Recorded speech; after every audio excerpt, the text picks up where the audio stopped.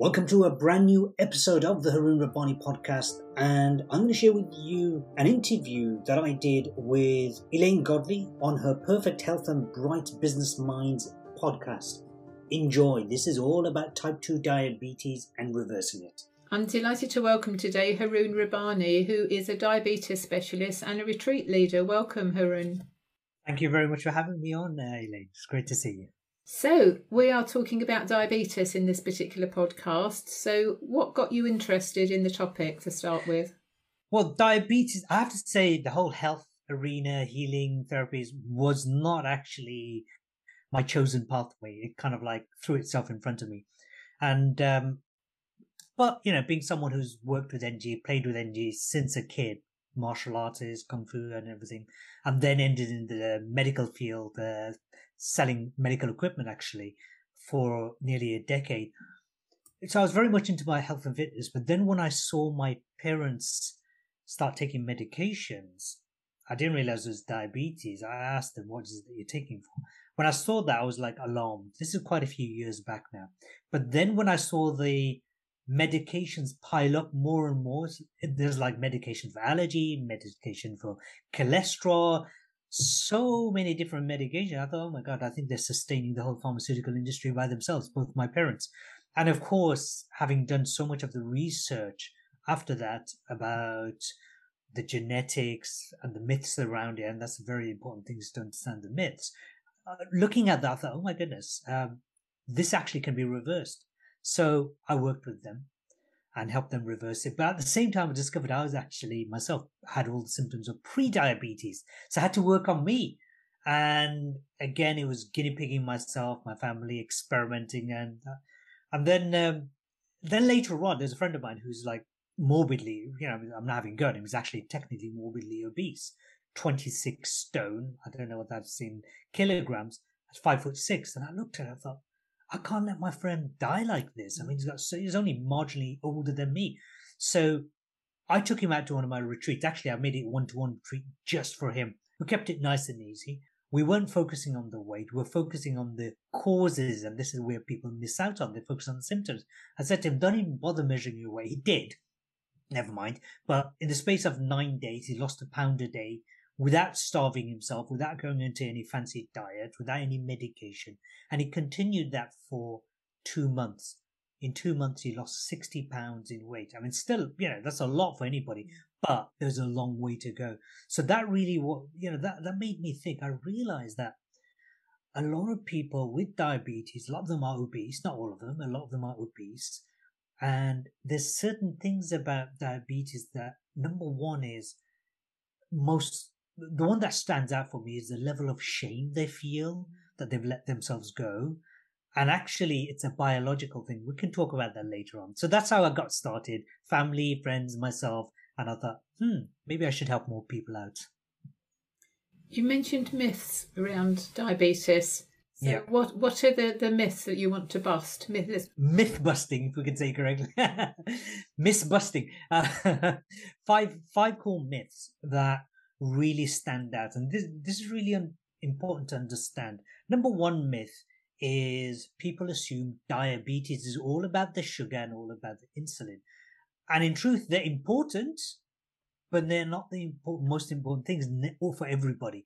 So I've worked with a scientist by the name of Professor Konstantin Korotkov, and he's developed technologies to measure the energy input-output, the energy fields of every single organ, every single system in the body. And so all my clients, I put them before, during, and after.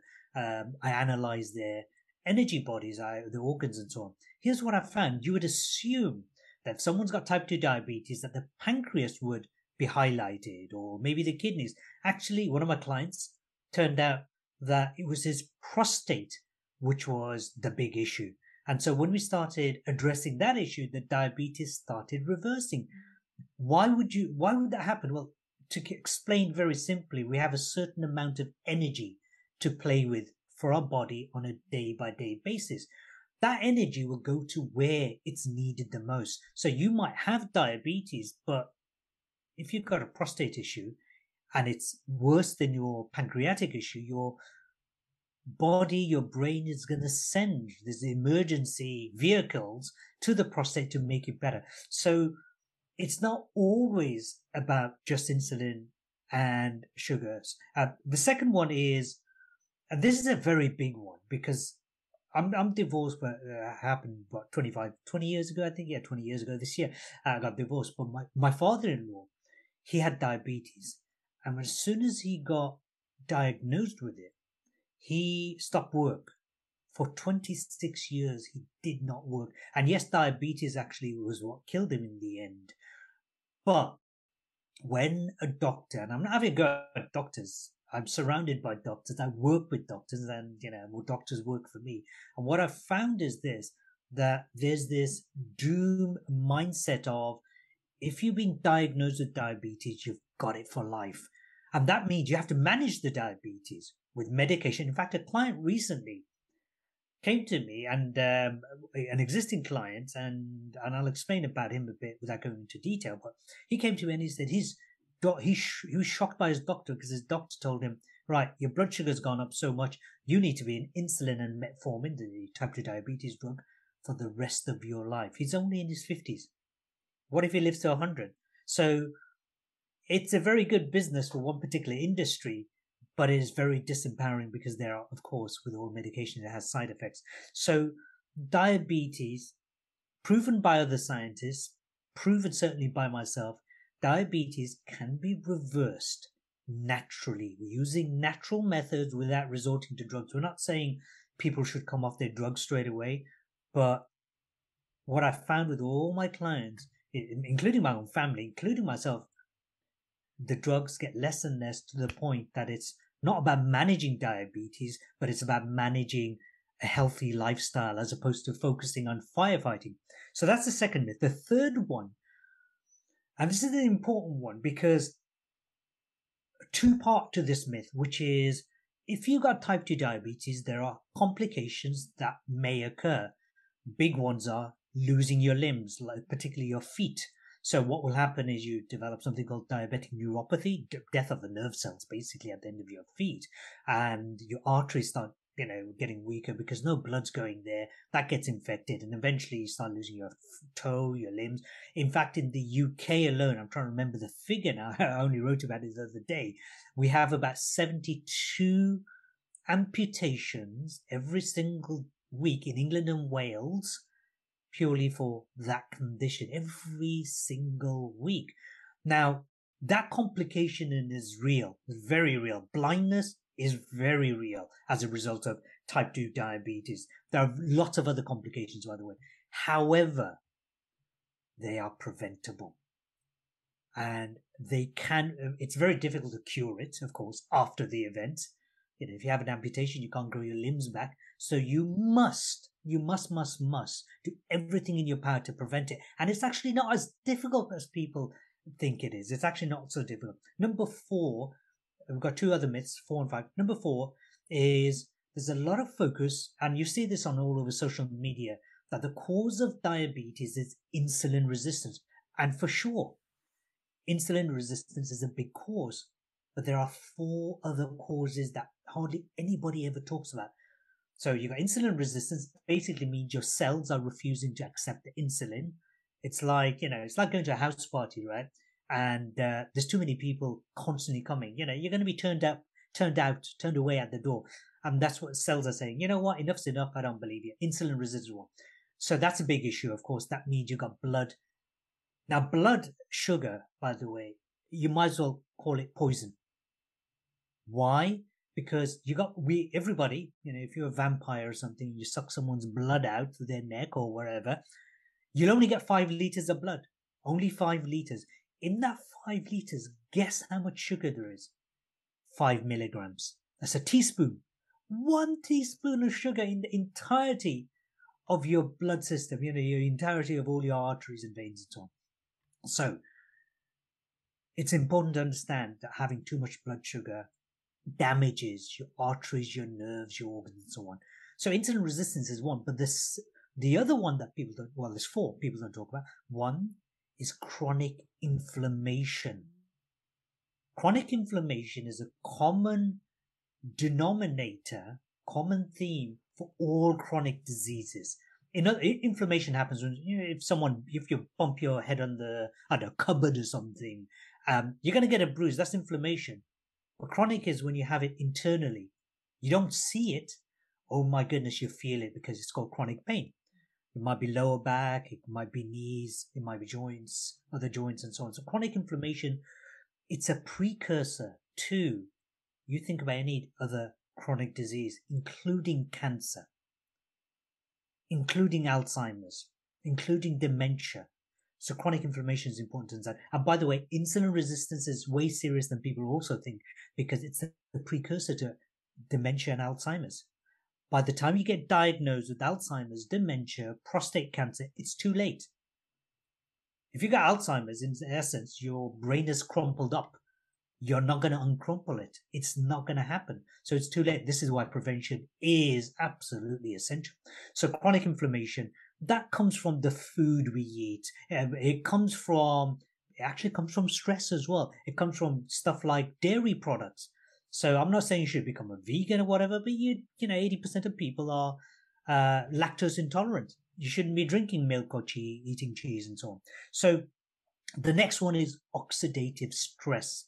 So when you get a nail and you chuck it in a jar of water, it will rust. That's oxidation. In essence, we have oxidation taking place in our body all the time, which creates free radicals.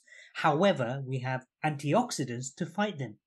But if you're eating foods which are giving you more and more oxidative stress, or if you're in an environment, like say, for example, you live in a beautiful location where your environment is really, really healthy for you. But if you're living in a big city with lots of pollution, you are going to get a lot of oxidation and a lot of oxidative stress. So it comes from food, it comes from the environment, and so much more. So people don't talk about that, and that has a direct impact on your diabetes.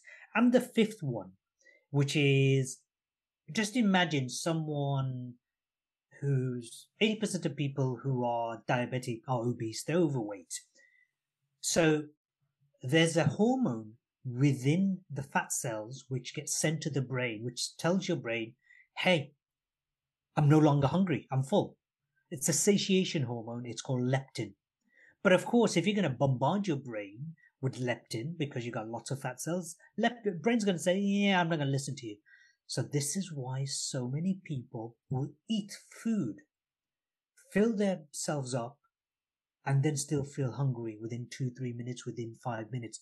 And a lot of people are shaming them. They're shaming themselves, and they got the whole fat shaming business.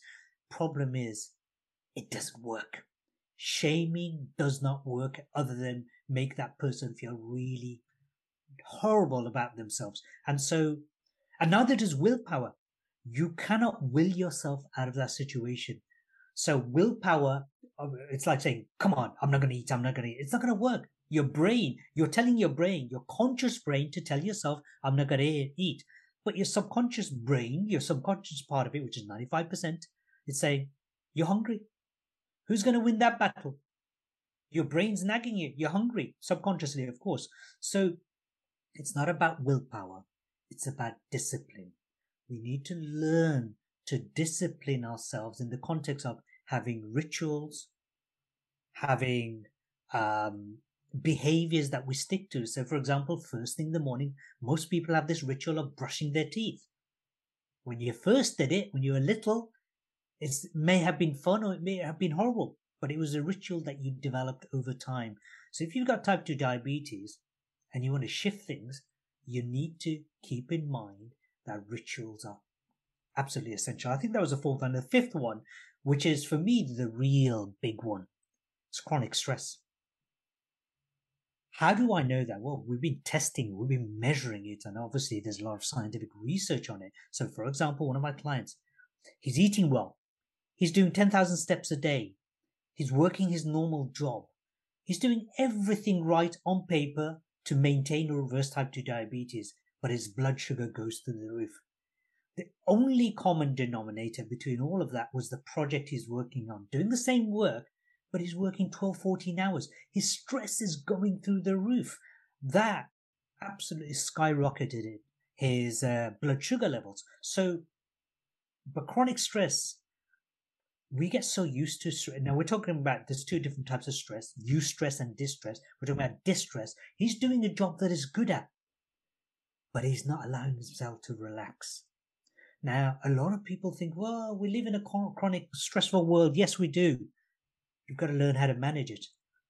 So they're the 5 key myths. However, back to chronic stress. What drives chronic stress? So part of what you do for sure is critical. If you have a certain personality type and you are operating against that personality type, you are causing untold chronic stress. And if you've got type 2 diabetes, that is bad news.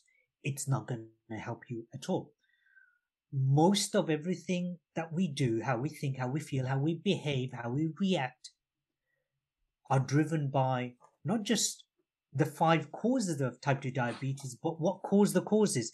And it goes back to childhood trauma. So I've covered so much in very little time. I can talk about it for hours, by the way. Please ask away any question you have about anything I've just said about the 5 myths. That was really wonderful. And it's the first time I've heard it put so succinctly. So thank you, Harun. That was brilliant. These myths, and I love what you just said about what causes the causes.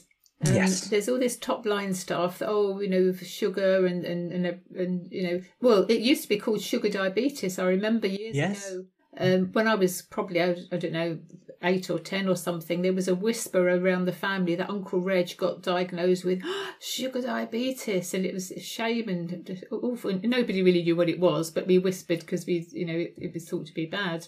So now nearly everybody knows somebody that's got diabetes. So I think dropping the sugar hasn't helped because it doesn't associate it. So it's not natural. People go, well, how have I got that then? No. And they're not educated. They're not told how they've got it. But it's just, like you said, have a pill. The problem is, and this is really a heavy duty education program we need to get out to people, is this. So in the UK, there's about 4 million people with type 2 diabetes. 1 million, these are the ones who have been diagnosed. 1 million people haven't even been diagnosed. Now, technically, type 2 diabetes starts maybe several years, because before you have diabetes, you have pre-diabetes. So you're getting sugar spikes, but you're on the borderline. So you've got the symptoms. But insulin resistance, for example, you can have that for 5, 10 years.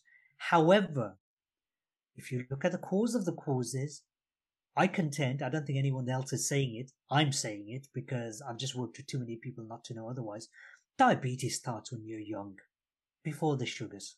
It starts from a person with type 2 diabetes. You got to think, what is going on in their mind? And I've worked with enough to go deep enough and ask these questions. And here's what I've found, that they operate from a world where just imagine this psychologically. They've got all the loving in the world, from their parents, hopefully, when they're very young. And the loving's gone. And so they're seeking out loving. Translate that into the sweetness of life is gone. They should be looking out for sweetness, which literally is literal sweetness. However, the level of consciousness is this. Someone with type 2 diabetes usually operates from the perspective of a worldview of the world is a disappointing place. I wish it could be better. It's a disappointing place. That's a work. So they will look for disappointments. It's like, it's a reticular activating system. When you focus on something, it's like buying a car. It's like today I've got an Audi, and all of a sudden I've noticed all the Audis are on the road. It's a reticular activating system. So if you're seeing the world as disappointing, you will find disappointment. And so these people seek out things that will remove the disappointment. So they end up developing strong sense of lusting after things, and lust might be after physical things, it might be food, it might be people, relationships. So there's a strong sense of lust. And so when you have a strong sense of lust, of course, it's like you're missing something, that something's missing from you, you're feeling empty. And so what do? You develop cravings. So it's not just sugar cravings, it could be sweetness cravings, it could be cravings for cheeses, berries, whatever it is, but you develop cravings. That's slightly lower level, which is the majority. But then there's one emotion I've found across the board for people who are saying, you know what, enough's enough, I need to do something. They're driven by anger. There's so much anger. I've looked at all my clients across the board and I thought, what's the one common emotion that they express from their childhood that is bothering them to this day? Anger and rage. So now their worldview is the world, it's like, Tupac, it's me against the world, mama. In other words, the world is antagonizing them. So there's a bit of hatred towards, and it's not because they're horrible people. I'll come back to that in a moment. There's a sense of hatred and anger about their situation, about life. But here's what I've also found. A lot of them are highly empathic beings, highly empathic people, and they give of themselves more than they are willing to receive. So with my technology that I use, we can look at the psychological breakdowns of where the energy is going through. And we find that the heart center, the heart chakra, is more about focusing heart on everybody else and less on themselves. So what I've also found is they become martyrs. So in other words, I'm going to do everything for you. Doesn't matter if I die. Oh my goodness, how many people do we know who are like that? You'll see that they're probably overweight or they're unhealthy and they give of themselves so much, but they neglect their own selves. So to give somebody like that a pill and think it's going to go away is absolutely meaningless. It'll only sustain what they've got and long term actually damage their body. And so it's so critical. And I love that what you do. True well-being is looking at someone's health and wellness from the perspective of the psychological stuff going on, which is where your work comes in, the childhood trauma that work that I do, psychological aspect. You've got the physiological aspect. Are they exercising? What about their body? Where's the energy being used? Their nutrition, sleep cycle, that's critical. Spiritual aspects, there are some people, the big issue is they're spiritually totally misaligned from who they internally believe who they are to be. And as soon as they get alignment, things start shifting. So it's, like I say, it's a big education program. And I really hope your listeners have a clue what the heck I'm talking about. Okay, again, masterfully presented. That was excellent. I understood every word of that, but I'm sure there are people out there thinking, "What the hell are you talking about? What's all this about?" I would kind of sum a lot of it up as mindset. If you have been given a diagnosis from medics and you haven't got a strong mindset to challenge, you just go along with it. And then, as you say, you get one tablet, then another. And people come to me, sometimes they're having 7, 9 lots of medication. And then they're saying that their doctor can't find what's wrong with them. And it's because all of the medication has side effects. And the doctors do darn well know what's wrong with them. But of course, they're beholden to the drug companies to find another drug that deals with the symptoms presented by and it goes on. And it's heartbreaking because people just don't know that that's what's happening to them. Well, I mean, the thing is, if you go to a doctor, general physician, GP, or just a physician, general practitioner, if you go to one of them, then all the clients I speak to, they say they get 5 to 10 minutes with them. Do you know how much time I spend with my clients before I even say anything? Yeah. Well, I ask questions, of course. Yeah. I'll spend 2 hours, because part of my background, amongst other things, is functional medicine. 2 hours just looking at their entire history of their physical activities, their medical history, their genetic history. We look at that. And then on top of that, we spend another hour and a half, 2 hours looking at their energy matrix. And then one of my team, she actually looks at their nutrition deficiencies. So they got first few sessions is purely analyzing. So we can then become laser focused and say, these are the nutrients missing. This is the organ or the system we need to focus on. So because otherwise, as you can imagine, you've got so many things to work on. How the heck are you going to work on the right thing? So in truth, when you ask enough questions and you really geek out, do a Columbo on everybody, then you're able to then say, okay, here's what I'd like you to do. I'd like you to do XYZ exercise or meditation or this particular practice just continue doing that 5, 10 minutes, 20 minutes every day. We'll start off there. And then you hold their hand and you challenge them, because remember, you'll know this, and any other health practitioner watching, somebody can come to you who is very wealthy. All my clients are business owners, or leaders or scientists or engineers. They're top of their game, and they heavily invested in the work they do, because my program is at least 6 months long. When they come to me, they take an entrepreneur. He or she might be super wealthy. They've done all the right things. And then when you ask them, why do you deserve to be a successful entrepreneur? They will give you so many reasons. You'll have trouble trying to stop them talking. But then you ask them, why do you deserve a healthy body? They struggle.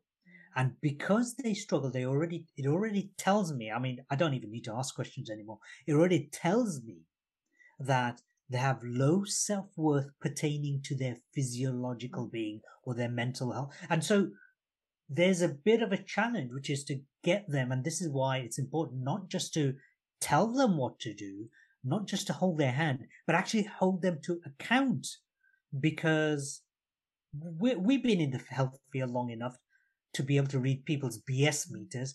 And unfortunately, people will make excuses to avoid. And it's a difficult task. It's not easy. It's like, I've got people who are spending tens of thousands and then they turn around and still make excuses. Oh, you've paid me up front. Why aren't you doing it? So, and that's because you've got to hold their hand. You've got to nudge them, remind them. And so transformation, if somebody is in their 40s or the 50s or 60s, just think, let's say 40s, they spent about 40 years getting to that type 2 diabetes. No magic pill is going to take it away. There's no cure for it. But you can reverse the condition, which means change it. The lifestyle that got you there, which you developed over a lifetime, takes months, maybe up to a year to shift. But you can shift certainly between 6 and 9 months. Shift enough habits, takes 66 days to form new habits, and you can only do 1 or 2 at a time. Within 6 months to about 12 months, you can shift your lifestyle so dramatically that you will never, ever, ever go back to the times you were like before. This is why diets don't work. What is diet? A diet is have something for 21 days, which is total, you know what I mean? 21 days and you'll be fine. Well, most people who go on to diets will go on to a 21, 30-day juicing diet, water diet, whatever it is, and then go back to eating their normal food. Mm. So they've got all this wonderful self-esteem. Hooray, I've lost weight. And then, oh my God, I've got it back. I've tried it. It doesn't work. Oh, nothing works for me. And so I think also within the health field, there's too many of us, well, too many out there, I don't include myself, who are trying to give people the quick fix. I've done one-off session. I don't do one-off sessions. I've done retreats, like short retreats. And that's it. Now, you know what? You want to change your lifestyle. You need to be fully invested in the time and the commitment to yourself to change it. So yes, type 2 diabetes is totally reversible, but it means having the desire, having plenty of reasons why your family deserve you, why your children, your grandchildren deserve your legacy, meaning you're still alive, that legacy, and you're still playing with them, why your business deserves you, why your spiritual path deserves you. You have to have so many reasons, and that way you're not going to make so many excuses to change. Again, spot on. And the why is so important for everybody, no matter what condition they've got, or maybe they feel super healthy. Even people that feel super healthy, I guarantee there's something wrong with them. Some years ago, I used to run cardiovascular health clinics, and I had a spate of testing people who were fitness trainers, PTs, and they were the worst because they were running or jumping or whatever sport they were doing, and yet they were necking Cokes and eating pizzas and goodness knows what, and their arterial system was really struggling. So they were looking good on the outside, but in the inside they were rotting. And when they saw the tests, so I applaud that you're also doing the tests. Tell us a bit about the tests, Harun. Well, we use a equipment called the BioWell device, which basically measures the electro meaning electromagnetic, photons, light, emissions from your organs. So you got all your meridian points, and you got the emissions coming through your fingers and your feet. Well, fingers are easier to measure. And it's interesting because the equipment never lies. There's been there've been thousands of case studies done across the world by Professor Konstantin Korotkov, his team, other practitioners. So the results are out there. And so it's mathematically, they work out what's going on. So they use computational models. And so here's what happens. You mentioned about PTs. So one of my clients recently, earlier this year actually, she's in her 60s, getting trained by a PT, doing all the physical exercises in the gym. I then got her to come to my clinic and got her to do a squat. She was struggling to even bend properly. She had a knee problem. And yet she was doing all this cardiovascular and weights and so on. And so when we measured what was going on, it looked, her sympathetic nervous system, for people who don't know what that is, that's your activating system, your fight or flight. It was like it was on steroids. And the parasympathetic nervous system, which is your rest and digest, your relaxation system, was depleted. And some of her organs are hyper performing. I don't say this to clients, but let's put it this way. They were dying. And other organs, other systems are hyper performing. So the first thing I said to her is, do not go to the gym. I love my gym. Do not go to the gym. The one thing you need to do is learn to relax. Yeah. Because I don't just, when I do an analysis, I don't just do one reading. I do several readings, including one that will measure how quickly someone recovers from stress. So I'll give them some fictitious stress, meaning get them to exercise, and it will show up in the body. See, a lot of people think there's a mind-body connection. There isn't. There is no mind-body connection. The mind and the body are one.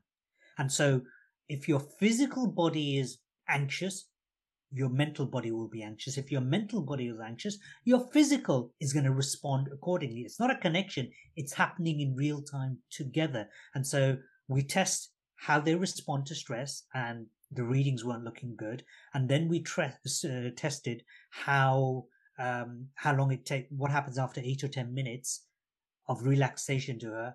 And she wasn't recovering quickly. That's initially. Her psychological system was all over the place. In this particular case, this person got so much into them, they're operating in the field of narcissistic behavior psychologically. It was showing up in the equipment. And so over a period of months, we started getting alignment by stopping things that were not serving her and encouraging her to do the practices that were serving her. So we didn't even talk about food. A lot of people associate type 2 diabetes, it's all about the sugar. Yes, sugar does play a role, but there's so much more going on. And this is why your traditional conventional doctor can't tell you. They're on time pressure. They've got a quota to fill, and that's why you'll only get 5-10 minutes with them.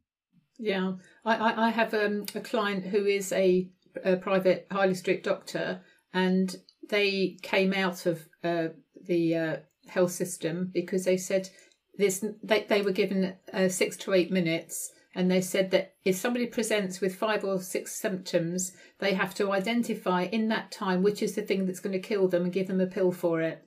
That's how it is, like shooting a gun out, a pepper gun thing, whatever it's called.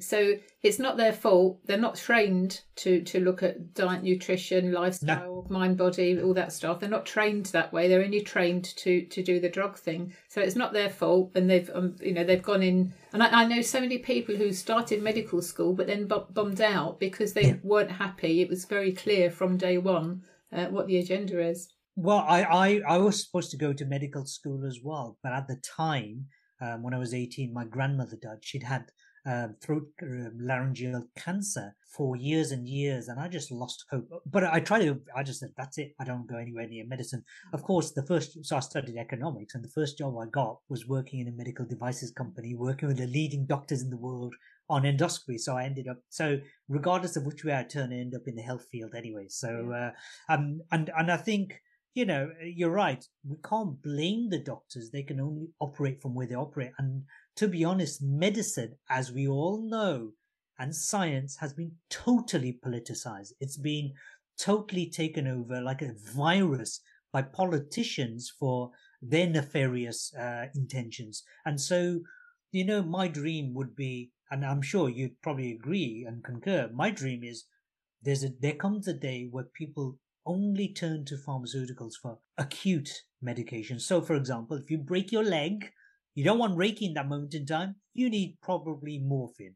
So that it has a time and place. My son's damaged his shoulder. His shoulder keeps popping out, his upper arm. So he's got shoulder joint problems. The other day he went to jiu-jitsu and he damaged it again, and he had to go to an A&E. That is important. It's not that we are against the medical system. It's just that the medical system is being politicized and used as a political ball, as far as I can remember, going back all the way back to the 80s. So there will be a day where people will start taking responsibility for your own health. You cannot rely on someone else to take it away from you. So neither you, Elaine, nor me, we can't take away diseases, but we can help create the conditions for people to take responsibility. And that's the number one thing. You got to take ownership and say, okay, this is the process I'm going through. It's not my outcome. Diabetes is not an outcome. It's not the end result. It's a process. We know it's a process because there's lots more to come if you don't deal with it. It's a process waking you up. It's your body saying, hey, pay attention. You have not been listening to what's going on. And if you truly listen to your diabetes, to your body, you'll find it's not just the food. It's the way you think and behave, mindset you mentioned, as a result of traumas. And here's what I found with every client, that when they go back to the childhood traumas, the very thing that traumatized them, they realize, oh my goodness, this is actually a gift. And so they turn that around with my help, turn it around, and then most of them change their career, because they're in the wrong job, right? Most of them change their career. We're talking about scientists and etc. Or they change the way their business is going and had their role within their career. Everybody changes every aspect of their life. So your diabetes is a wake-up call that you need to pay attention to your essence, your authentic nature. Stop being someone you're not. That's what your diabetes is telling you.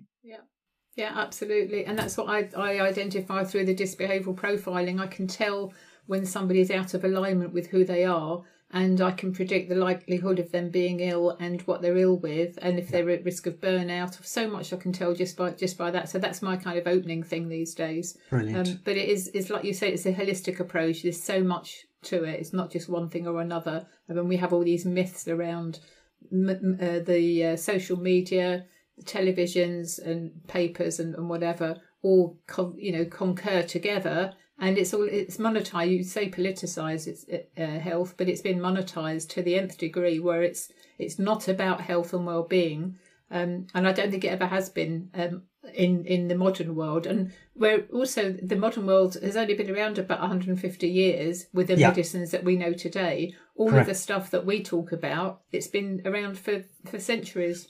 Well, the mindset about health is all about the fight. It's all about survival.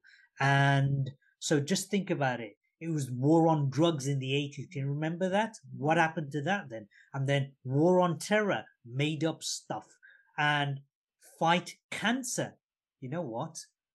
Cancer, why the heck are you fighting cancer? I tell people that all the time. Yeah, stop fighting.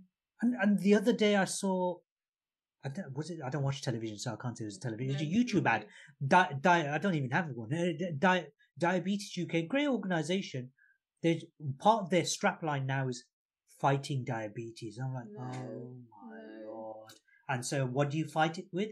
It's like if the only tool you have is a hammer, drugs or surgery, the only tool you have is a hammer, everything that you see is going to look like a nail. Mm-hmm. And it doesn't work. Yeah. And again, all the charities, I will not give money now to big charities, because we know the cure for diabetes, we know the cure for cancer, we know that we know what to do, but the charities have conned people into. I mean, I've done it myself. I've walked a marathon. I've raised money left, right, and centre for different things before I woke up and realised, hey, hold on a minute, all these people are earning a fortune. Their marketing budget alone, could feed the world from poverty, sort of thing, Before I went into medical devices sales, a friend of mine back back in the 90s, he went into pharmaceutical sales. Now, I don't know how he ended up in that because he didn't have a pharmaceutical background. He had an MBA. And he ended up with that. And he used to tell me, so I was still at uni, he used to tell me what they would do. So they would take out doctors to lavish lunches and dinners and fly them to Spain and Cyprus, etc., for conferences, which is really a mock-up holiday, but on paper they need to turn up to lectures kind of thing.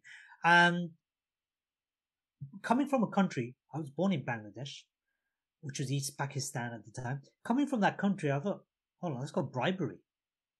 And I remember when I was selling medical equipment, now the thing with equipment, what I love about it is this: use it, have a go. You like it, you buy it. You don't like it, it's all right, not a problem, don't buy it.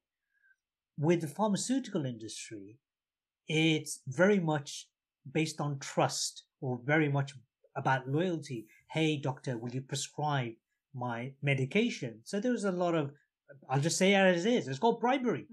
If politicians did that, and they do, by the way, it's called bribery, right? It's corruption. And so I remember going to a hospital in Halifax General, and there was a GP, and I used to sell to endoscopists and physicians and surgeons, but very rarely did I deal with GPs. And there's this one GP who wanted to use this particular kit I sold, and I'd have a meeting with him, and then he'd try it out in operating theatres. And his secretary said, Arun, you've got to take him to the best restaurant in Halifax, in that town, or Huddersfield, which is nearby, and then he'll be happy to meet you. And I said, no, thank you. I don't do bribery. I just had no need to. And so the whole medical industry, unfortunately, has been, its ethics, the Hippocratic Oath, has been totally compromised by the way industry has treated it. And you know what? I would love for a day where you and I don't even have any work to do, simply because everyone's taken responsibility. If we just think about it, over 60% of hospital stays in the UK is due to a chronic disease. Chronic disease meaning a lifestyle disease that was preventable and probably reversible. Just imagine that. 60% of the NHS, National Health Service budget could be totally wiped out, and people will still have excess to spare, simply if people started looking after what goes in their mouth, what goes in their head, their physical actions. That's all it takes. I heard a story told by Dr. Vernon Coleman yesterday, who was on the column News, UK column News, and he was being interviewed, and he said that way back, 30, 40 years, whatever it was, there was he remembers a conversation about somebody who was really chuffed with themselves because they'd managed to literally get rid of some process or something was introduced, got rid of the waiting list for this particular doctor. So, NHS was happy, the people were happy because they got seen, whatever, I can't remember the details. And the doctor turned around and said, basically, you're fired because you've just ruined my private practice. I get patients because there's a waiting list. People don't want to wait, so therefore they hire a private doctor, i.e. me, and now you've completely lost if there's no waiting list, I have no referral, no leads. That was years ago. It's a very lucrative career. Don't get me wrong, doctors are some of the hardest working people that I can think of. And I think it's like anything, isn't it? If you, like I said, if all you've been taught is to use a hammer, what has medicine become now? Medicine has become either you medicate them, drugs, or you cut it out, surgery. That, in essence, obviously is a big generalization. Doesn't mean there's not wonderful medical breakthrough. I love the medical industry. It's just that it's been screwed over, good and proper. It's so embarrassing to watch this. And the worst thing is, of course, not enough people are hearing from people like you and I to say that, hey, you can actually take care of yourself. You can take care of your health. There's a very strong correlation between the drug sector and the food manufacturing sector. Yes. One of the biggest poisons is processed foods. Yeah. Sugar is what. You got an excess amount of sugar. Why do they need so much sugar? Because that food tastes skank. I don't know if that sounds wrong. It's nasty stuff. It's nasty stuff. So they need to put a lot of sugar in. They need to put a lot of salt in to make it remotely acceptable by your palate. And so people are eating that. But you know what? You end up sick. It's good because you're making somebody money. So if you want free health advice, number one, take care of your sleep. Get adequate sleep, sleep early. Number two, exercise. For some people, that might be just walking. One of the best ways, if you've got type 2 diabetes, one of the best exercises you can do straight after you've eaten, and I do this, I have 2 main meals a day. As soon as you've eaten, go for a 10-minute walk, 15 minutes or half an hour walk. If it's freezing cold and it's chucking it down, go up and down the stairs for 5-10 minutes. Your legs are your biggest muscles. From your hip downwards, your legs are your biggest muscles, and it's going to suck up all that blood sugar. That's first thing. Also, when you're walking, you'll notice we naturally swing our arms, our shoulders. So your back, your arms, everything gets worked out. Don't go for a run, whatever you do. So go for not even a brisk, just a moderate paced walk. Straight away, what you're going to find. And by the way, I've tested all these things out on me. It's not like, oh my God, you've just read good books. No. For what? Since the mid-90s, after every lunch, I would feel so drowsy, I'd need to have a nap. And then in later years, like 10 years ago, it got to the point where I'd have to sleep for 1 or 2 hours in the middle of the day. And I'm like, what is going on with me? I'm a martial arts former champion. I keep myself fit. What's going on? It's because I was pre-diabetic for all those years. I just, just missed it by a bit. So when I started this whole thing about going for a short walk, and I thought, only old people do that. Guess what? You don't have to be old. When I started doing that, I didn't need to have mid-afternoon naps. Just simple thing like that. So sleep well, exercise well, eat carbohydrates, fibrous vegetables, eat fats, meaning stuff like fatty fish, stuff like butter, grass-fed butter is fine, not margarine. Proteins, these are important, but when even stuff like carbohydrates, go for the complex carbohydrates. If you do want to go for, again, lots of myths around this, I won't go into it. If you do go for rice, white rice, or baked potato or something, prepare it 24 hours in advance.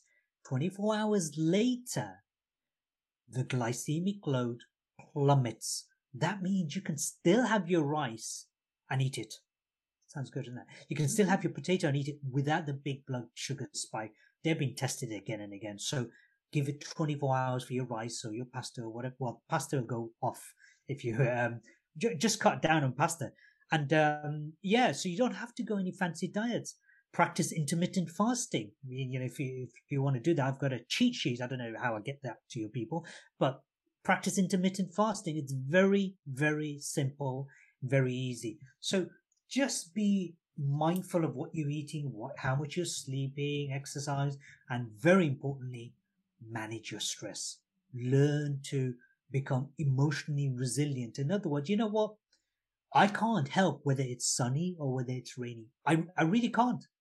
My dad spent a lifetime watching news in England, watching news about what's going on in Bangladesh. Of course, news is always bad news. Do you know how much impact he's had on the Bangladeshi community and environment by watching the news? Zero. Do you know how much impact it's had on his health? Massive, because he's constantly in survival mode. Oh my God, the country of my birth is being ripped apart by these corrupt politicians. Well, you can't even vote there, so why are you worried? You're not even moving there. You don't even want to go and visit on holiday, but why are you stressing? Of course, I had to get him to stop watching television, and eventually things shifted. So again, be mindful about where you take your attention to. Where attention goes, energy flows. If your attention is, oh my God, you remember the story, the sky's falling down, the chicken goes running because the acorns landed on his head. If the sky is constantly falling down, your world will fall apart. Start finding more positive, calmful, relaxing things to focus on, and you would see so much of your diabetes and certainly your stresses fall. Yeah, it's not difficult, is it? It's not rocket science. And definitely, I've not had a television for, 25 years or so now, and I've not bought a newspaper in that time either. So it's all doom, gloom. But there's people like you to help. So how do people get hold of you, Harun? Okay, so the best way, so my clients actually come from me through referral, but the best way to get hold of me, if you want a copy of that cheat sheet, let me think. At the time of recording, my new website isn't up. So it will be up in a couple of weeks. So just go into HarunRabbani.com, spelt HARUN, N for November, Rabbani, RABBANI.com, or just follow me on YouTube, which is youtube.com/Harun Rabbani. And LinkedIn is the big one. If you're a business person, of course, if you're an engineer, scientist, you'll probably find me there because I write loads of articles on there and post quite frequently on there. So you can communicate directly with me. Marvellous. Thank you so much for your time today. And I'm sure listeners will pick up loads of stuff to help them with their health and well-being, and hopefully start taking charge and responsibility for their own health and well-being. Thank you, Harun. Thank you for having me on your podcast. I really appreciate it. And it's great to converse with you like this. Hey, listen, if you enjoy that podcast, then make sure you share it, make sure you make sure you comment, and please give us a review on Apple Music. Also, I wanted to say to you is, if you are interested in using one of the most powerful ways to reverse type 2 diabetes, it's called intermittent fasting. I have got the intermittent fasting challenge starting very soon. So make sure you visit my website, HarunRabbani.com, to find out more about the intermittent fasting challenge. And within 3 weeks, you will see a significant shift in your health. See you next time.